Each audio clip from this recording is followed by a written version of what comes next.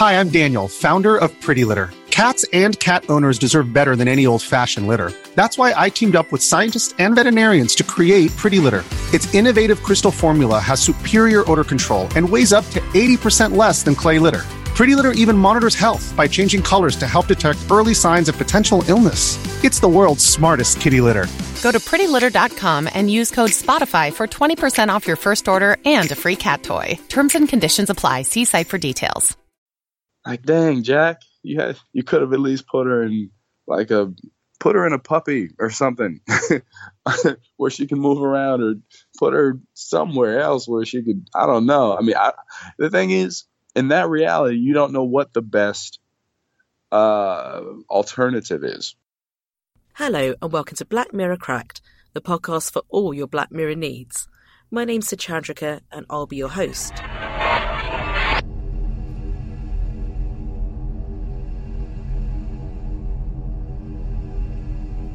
Today we'll be talking to one of the lead actors from Black Museum. His name's Aldous Hodge and he played Jack in the second story of Black Museum. He was married to Carrie, who met a sad fate, which you might remember involves the words, "Monkey needs a hug."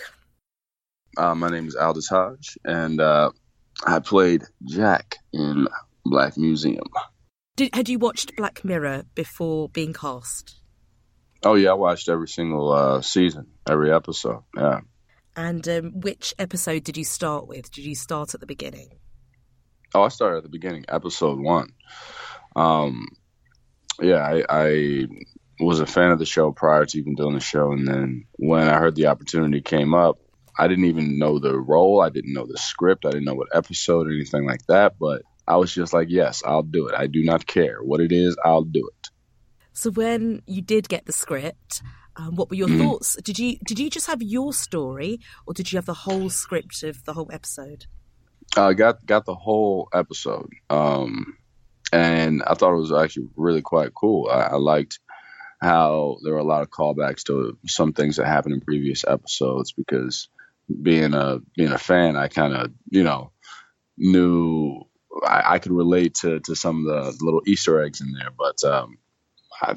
Charlie Brooker does a great job of giving a bit of perspective to how reliant we are on technology. It's almost eerily accurate. And, if we take it a little bit too far, look what happens. Also, it's self-reflective, these choices, things like what would you do in that kind of situation? And it's an awesome kind of weird noir type of sci-fi that we don't get really in this day and age. So, when I read it and then I read my particular part, I felt like it was really cool just because of how conflicted he was. I mean, dealing with, the love of your life. Do you let her go completely, or do you put her in your head? And I'm not sure what choice I would make, honestly. I'm not sure. I don't think I'd put her in my head, but it was just kind of a really cool trip into a different sort of universe. I think that Jack has some of the hardest decisions to make in probably any of the Black Mirror episodes, and he feels like quite a vulnerable person. He's grieving and he is a child. Rollo Haynes does use that phrase, she's done her thinking, twice about two different partners, right? And it's a very good way of capturing relationship dynamics. And what did you think of that? How did that get you into the role? When you love somebody and you love hard, of course you never want to let them go, and letting them pass on to the next journey, the next stage of their life, that takes a lot of strength and a lot of selflessness on your part. So I think that he was deeply emotional, deeply tied to this woman, I think he was a man of strength and morale, but at the same time, he just wasn't ready to let go. So he didn't have enough to just say, no, I got to let her, pass on. But, he was trying. He was just trying to hold on to the little bit that he had left. At the same time, trying to figure out how to make it work for their child, because it's weird. You got a child in the mix that young that doesn't understand what's going on, doesn't understand mommy's gone. So he had a lot of different, things to play around with. And at the end of the day, when it comes to anything I do, I want to make sure there's truth and honesty attached to it. So if he's in this state of hope and desperation, almost equal to one another. I wanted to make sure that it played out where, in terms of the performance, one complemented the next. You know, the hopelessness that eventually morphed into desperation, that morphed back into trying to figure out what this new reality was with somebody living in your head. I just wanted to make sure it was an honest performance. And working with Douglas is awesome. And it's pretty cool that we have the same last name. We met Charlie. First time we met him was at the table read, which was pretty cool. But yeah, no, he wasn't on set too often. He kind of, sat back and let us do our thing, which was great because, we just got to be free. And I'm sure it was probably more of an experience of, now it's in their hands and, I'll see what comes out of it because, he's fully confident at this point in what he's doing because he's got, one of the hottest shows out. His mind is ridiculous in terms of how he writes and what he comes up with. I wish I could be that insanely intuitive and creative. Our director was fantastic. We had a good team, especially working with people who are working on such a weird story where we all had to figure out what the approach was because this is not something we could really tie to our personal lives and say, oh yeah, I've been through this. We really all had to kind of dip into our imaginations to bring this out. And our director, Colm McCarthy, he was just really easy with us. And especially we had a little 5-year-old child on set who was looking at me in scenes, talking to myself literally and looking at me like I'm crazy. We all had to pull out a little extra imagination to really make this work. But it really did. I think it just came together quite nicely. And, we tried our best and people liked it. So I'm happy about that. It's kind of heartbreaking, although there is hope for Jack kind of towards the end. And you want him to be okay. He's been through a lot. And I was just thinking about those parts where you do have to walk around in front of the little boy playing your son and you have to talk to yourself. And what was it like playing that? Did you have anything being piped into your ear or did you just really have to act with nothing? No. Sometimes we would have somebody read offline, or sometimes I would just read the lines by myself because as an actor, if I'm reading the lines by myself, I can control the pace of it and I can control the beats where I'm responsive. So I can create a little bit more freely. Like I said, for the little kid, I think he was just trying to figure out what was going on. But for him, it was, I think it was all fun and games. But I mean, this is a situation where I'm not exactly working off of someone. I'm working off of what's in my head. So it's not equivalent to acting in a scene where you're on a phone call with somebody, you have a little bit more personal, you have a bit of more personal sort of enclosed space, an intimate space that you have to deal with when you're trying to talk to somebody in your head. Almost like talking to yourself, but I tried to figure it out as much as possible and make it work because I didn't want it to look comical or satirical. I wanted it to look like this was his honest reality. And, I hope I did that. I mean, as long as little kid was, looking at me like I was crazy, I was like, I'm doing my job. And he's a sweet little kid. His name is Kairos. And, he was an awesome little kid. He was funny too. Was he cheeky? Yeah, he was. He was just, we had a great time just trying to figure out how to play and enjoy ourselves, like when we were doing the scenes in the park and just running around having a good old time. He was really just kind of a ball of light. And I think, let me see, I think it was my first time working with a child that young. And that closely, we had a really good experience. The idea of the X in the head is actually something we can all connect to. Yeah. That's something. It's like you really can't move on from there because you're trying to start a new life, and it's one thing to deal with somebody who thinks about their ex. It's another thing to deal with somebody who actually has their ex living in their head, living with y'all. It's almost like you're in a relationship with both of them at the same time. And, yeah, I don't understand how you could conceivably think you're able to move on in life with your ex living in your head. That's imagine the pain that they have to go through, and especially in her state where she doesn't feel, touch, taste, smell anything unless you do. So whatever joy you experience with this new person, she realizes that joy, and that's got to be heartbreaking. Yeah, it's kind of torturous over time. It's absolutely torture. Absolutely torture. Where Carrie ends up in the monkey in the museum is almost worse than the coma. That is like, geez, the fact that you read it and then you realize she's still in the monkey. So she's been sitting there forever. Just, I mean, it's one thing to be in a prison, but at least you can walk around freely. You can do this. She can't walk around. She can't taste anything. She can't experience anything outside of looking through that lens. And I mean, that's got to be, it's like being paralyzed that entire time. Yeah, it's the worst thing I couldn't imagine. I was like, that's just horrible. I feel so bad. Like, dang, Jack, you could have at least put her in a puppy or something where she can move around, or put her somewhere else where she could, I don't know. I mean, the thing is, in that reality, you don't know what the best alternative is. I mean, you put her anywhere else, she's still at the behest of whomever or whatever she's now occupying, whatever space she's now occupying. It's not like she'll ever control it. And I guess it would be up to her to say whether or not she just wants to pull the plug, regardless of the legal limitations that were enacted towards the last act. But still, I couldn't imagine that reality, and just seems so torturous and terrible, just because you feel bad on all ends. You feel bad for Jack. You feel worse for Carrie.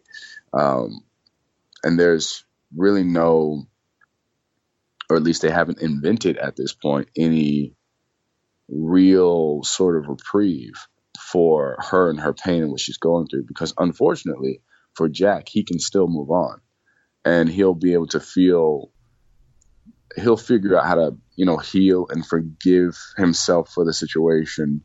He can move on in life, but for Carrie, she can't. She's stuck. She's literally frozen in time. But I guess that's the genius of Mr. Brooker, giving you these situations to think about, where it messes with your perspective of reality, or I guess the chance of reality, because, there are ways that some of these situations touch what we live in on a regular basis. And again, that's why I think it's so interesting. And that's why I really love the show, because you look at this reality that seems so elaborate, and you don't realize that there are people who are like Carrie, even though they may be autonomous and have, control of their bodies. Mentally, they're stuck in a space, and they have been stuck in that space for quite a long time, and they can't figure out how to get out, or even physically not able to move, and they're stuck in that space and they cannot get out. And you wonder, what is that reality like for that person, and how do you find happiness, and how do you build up quality of life? It has some links to San Junipero, I suppose, because Yorkie in that episode has a locked-in syndrome, and she's completely paralysed and can't move. And she goes and lives her whole life and falls in love in this completely fictional space. But Carrie, you can't actually remove from the monkey. No. So cruel. Yeah, it's really cruel. It's terrible. But I think that was the best part about it, because it was one of those episodes where people watch, and if they didn't understand empathy before, they definitely understood it after that episode, especially after that moment, because, you just come away feeling so bad for Carrie, and there's no blame to really be placed there, even though Carrie wanted to try this new reality. She didn't know how it was going to turn up. So it's not like you can say, oh, well, you made the choice, you did it to yourself. It's none of that. It's her fighting for her family and fighting for another chance, which we all, at the end of the day, really want. We all fight for some sort of love or hope for whatever reality we want to create, mostly when it comes to family and people that we, are in love with. Everybody wants that extra chance. Everybody wants an extra little something. And for Carrie, unfortunately, it didn't turn out great. It was not the fairy tale ending. I think that's what's most scary about it, is that the realization that she didn't get a fairy tale ending is quite often true in real life, whereas sometimes we just don't get the fairy tale ending. And it frightens some people in terms of taking a chance. But I'm always definitely a proponent for taking full chance all the time, regardless of the ending, because you can always choose a positive perspective on however things turn out. Yeah, I mean, we wanted so much for her to have a fairy tale ending and for her and Jack to be happy. And we wanted to see how they were going to figure out this really weird new life living together. And for a minute, it almost looked like it could have worked. And then things just got weird in natural Black Mirror fashion. The moment Carrie says our hands, everyone's in trouble. It's kind of, when you've moved in together, it's then our sofa, regardless of... Yeah, exactly. So it's an extension of that, but to the body and to the mind. And it's impossible. I mean, you think of how personal you are about your material things, which at the end of the day don't matter, but still, when you have to mentally share your world with somebody, and then you have to realize when they say our, it's not necessarily them being controlling or selfish or entitled. It's the natural evolution of a relationship. You should want to share. You should want to come into house and home and have that be ours, not yours and mine. But mentally, you have to open up yourself to that idea of no longer just being singular, an individual in everything you do. But when it comes to your body, that is the most personal thing. Your body should be your body, but he now has to share that. The most personal, the most intimate space, or the way he communicates with anything in the world is now a shared experience. I think what makes relationships work oftentimes is a bit of independence, solitude every now and then. You go away from somebody long enough to miss them. So when you come back, you enjoy every moment there is. You have a fight, you take space to breathe, to realize how much you appreciate that person. You come back together and you work things out and you come back together stronger. But, even absence does make the heart grow fonder. But what happens when you can no longer be absent from this person? There's no way to, and then for Jack, the subtle solution to that was being able to put Carrie on pause. But Carrie, for her being on pause is like a blink of an eye. So she doesn't really get that space or that separation. So she can't really figure out how to distance herself from the experience like Jack can. So it was one-sided. It wasn't a fair experience for both of them. And there's very little room for them to actually build and sort of heal and grow what this new relationship is for them. It's like a system of checks and balances on all ends, and where things were before, where, you had ways and understood how to fix problems before, this new reality put up walls in front of all of those ways. And it just became sort of a sordid attempt at trying to figure out how to be happy with one another. How does it work on set then? Where was Alexandra Roach sitting? And so sometimes she would be off camera, off to the side, reading her lines. She always wanted to be present, which was awesome. I really appreciated that, her being there for me. But yeah, sometimes she would just be off reading her lines, doing her thing, and then I would be sitting there with, in my head, or I'd be stuck with a camera on my head to give her, her perspective. What you saw was my wonderful camera work. But yeah, she'd be right there. I mean, for us, it was fun. And Alexandra, she's awesome. I mean, the entire cast was really fantastic. Really enjoyed working with everybody. She was definitely in my corner and gave me full support that I needed in order to try to flesh out this character in this performance. Did you ever go to the set that was like the inside of your mind where she sits and take a selfie in the chair? Because I would have done. No, I wish. They shot that portion after my scenes were done. So I was already back home by the time they started shooting that, but I didn't want to go see. It would have been awesome to see. I mean, that would have been, yeah, it would have been fantastic, but I just get to see it on TV like everybody else. You know, there's pros and cons to every kind of experience on a set. And I think the thing is to always focus on the pros. And for that kind of experience where you don't have people fully there or fully in front of you, it really makes you engage what it is you do as an actor, which is to create, you know, this illusionary space and really try to figure out how to be creative, really understand what it means to imagine. You know, but also with us, we had actors who were, you know, like I said, Alexandra, not technically in the scene, or at least not there physically, but she'd be there on set reading lines, and we'd go over things. Or if she couldn't be available, we would talk about the lines and talk about the scene like the day prior, so we would both be prepared, because we're acting off of one another. And especially for her scenes where it's all, you know, her by herself. And I think she shot most of it in like one day, which was crazy because it's a lot of work. But she had to know how to respond. So us working together prior was her figuring out also how to respond to me and how we acted, the real depth of our relationship as characters, what the real depth of Jack and Carrie's relationship was. So we figure it out, even if we can't always be there, or even if we're not working in the same area, or, you know, we figure out, we have ways to work it out. Plus, when we were off work, we all were most of us were primarily at the same hotel, and we would just go grab dinner and, you know, just really found time to bond. And that helps a lot, because then you get a sense of who it is that you are sharing the same stage with. It was a location shoot, so we shot all over, but, you know, we were spending a good bit of time in Kensington. I know they shot a portion of it in Spain, though. I did not get to go for that, and I really would love to have gone. That would have been awesome, but, you know, I got London, which is awesome, too. So, yeah, Douglas Hodge said that. He said that they're in that bit in the like deserty bit of Spain, where it's like the American Midwest.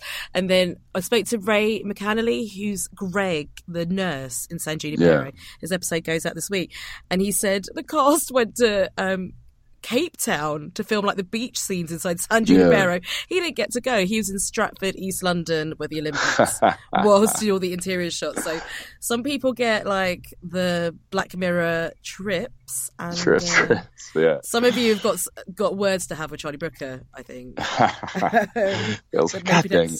But you know, I mean, I live in California, and I got a free trip to London, so I'm not complaining by far. And then I've been in and out of London. I've taken trips since 2006, and honestly, this was the best time that I had there. Was able to really find myself, figure myself out, you know, in the town, go to different museums, things like that. I had a wonderful time.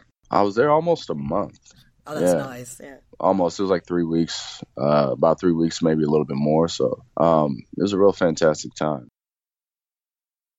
Nish has her mum in her head, we find out in the last scene. Yeah. What did you think of that? Does that work? I love my mom to death. I do not want my mom in my head. That's what Douglas Hodge said, by the way. Exactly that. You know,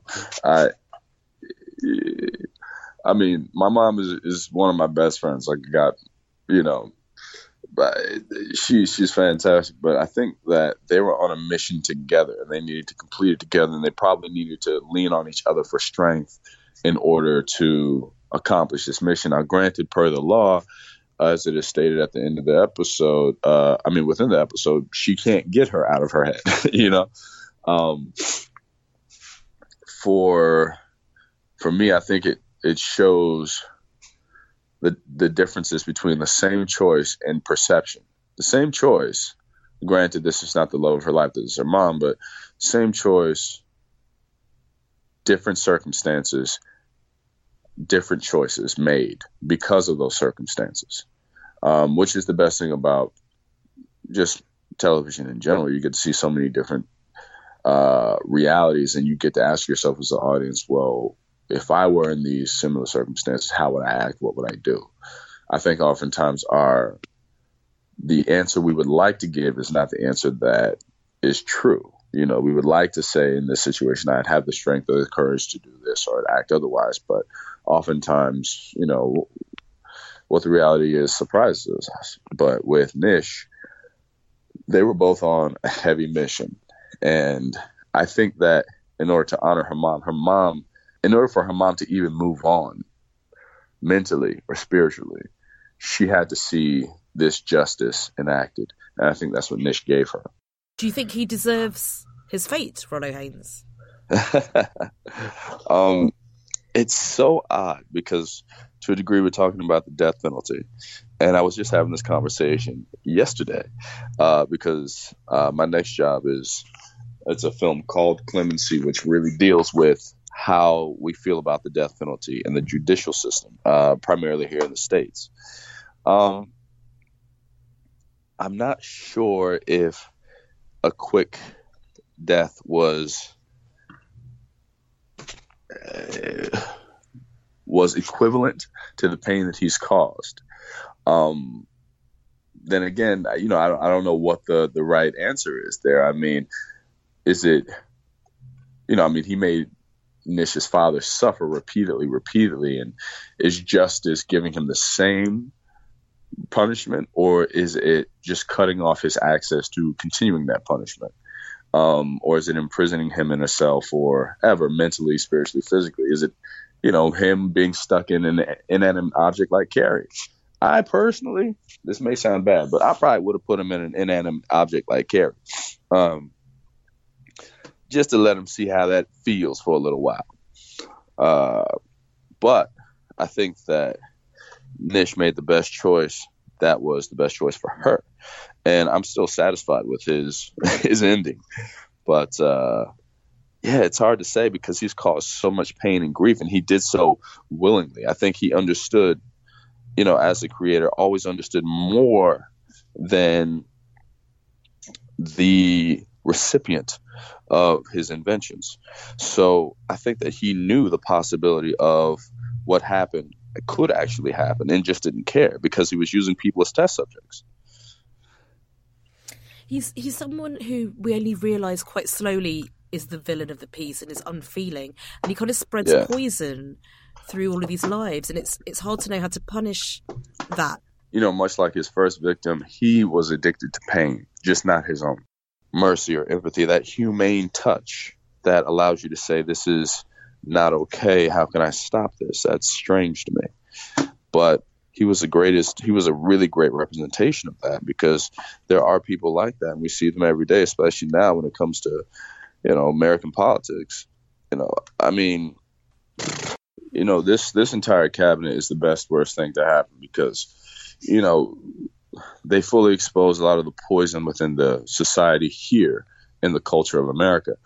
And I would hope that it stands as a lesson for improvement and evolution for the next term. I mean, the fact that the White House said the shooting, 17 people dead, is a reprieve from the White House taking a beating. I'm sorry, 17 people that just got killed, got shot, most of these children. That's a reprieve for you?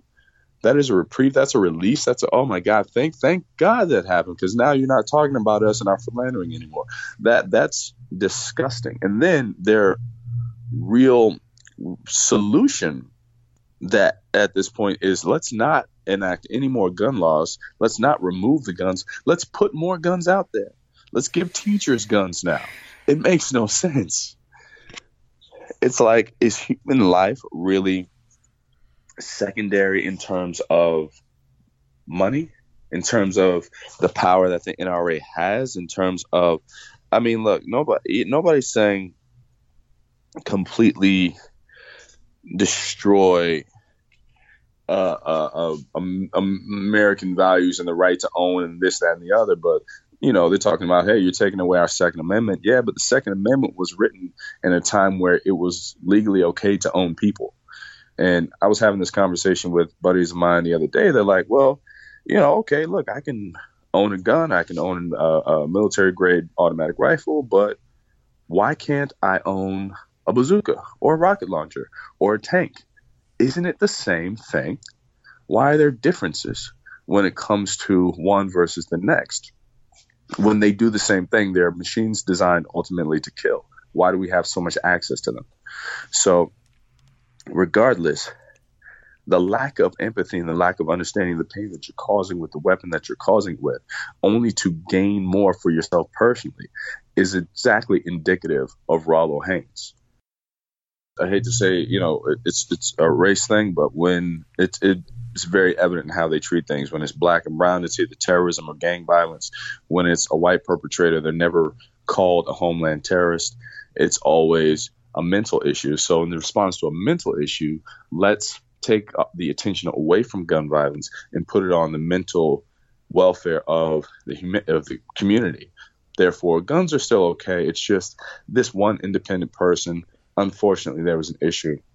This last perpetrator who shot 17 people, there were like 19 different warnings about this one individual person that the FBI ignored. Through the years, they knew something was wrong with him. He admittedly said, I'm going to shoot this and shoot this. If that was a black or a brown child, they would have gotten on it immediately. That has a lot to do with their supposed policies. And that needs to be acknowledged as well, but that's something that they won't openly acknowledge. Black Museum does deal with race, prison, the presumption of guilt, and Clayton's story. Well, the problem with his situation is that he was not given the benefit of the doubt from the beginning. He was not giving a fair sentence, a fair share. They just automatically said, hey, boom, guilty, which that's what I really love about what Charlie Brooker does, because he has these subliminal messages where I think he pulls directly from truth and directly from politics. Primarily a few episodes in this season were inspired by American politics and what's going on, and they resonate because you can truly see the ugliness. Sometimes when you're living in it, it's hard to realize what the truth is, but when you can sit back and you can watch it and you find entertainment and then you actually feel, oh, wait a minute, this is not okay, but you realize there's truth tied into that experience to real life, then you can begin to grow a little bit more empathetically.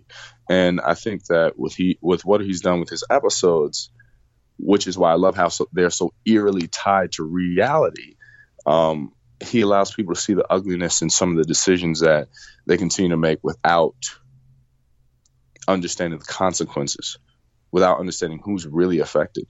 I think Rollo is one of those characters who doesn't think about or really cares about the consequences until he's affected, until it hits his home. And then at that point, it's too late. Why do we wait until it gets too late? Why not change for the better when you have the time and the opportunity to? But, I hope we get 15, 20 more seasons of Black Mirror. What I've noticed is as the culture evolves, so does the show in subject matter, which is awesome.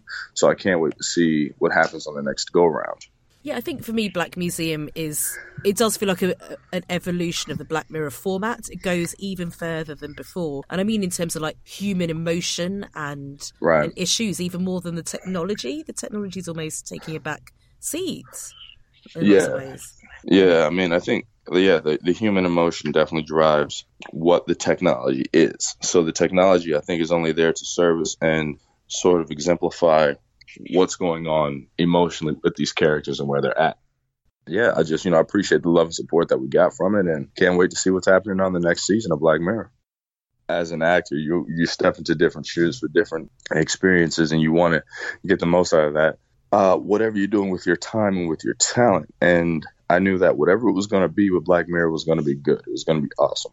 And they put you in a reality that you would rarely, if ever, be in again with any other set. It was just really a wonderful experience, and I kind of signed on for the experience. I just wanted to see what was going to happen, and it turned out to be something great. Thanks, Aldous, for Skyping in to speak to us about his time working on Black Museum, a fantastic episode. If you'd like to tweet us, you can get hold of us on @BlackMirror. which is C with 3 R's, or you can get hold of me directly on @SachandrikaC. You will see both of these Twitter handles on whichever podcast platform you're listening to us from. And if you enjoyed this episode, please do rate, review, subscribe, click all the stars, dedicate a museum to this podcast, and invite your friends to come and see it, because we'd love other Black Mirror fans to discover it. And that's all from me for this week. Speak to you again soon. Goodbye.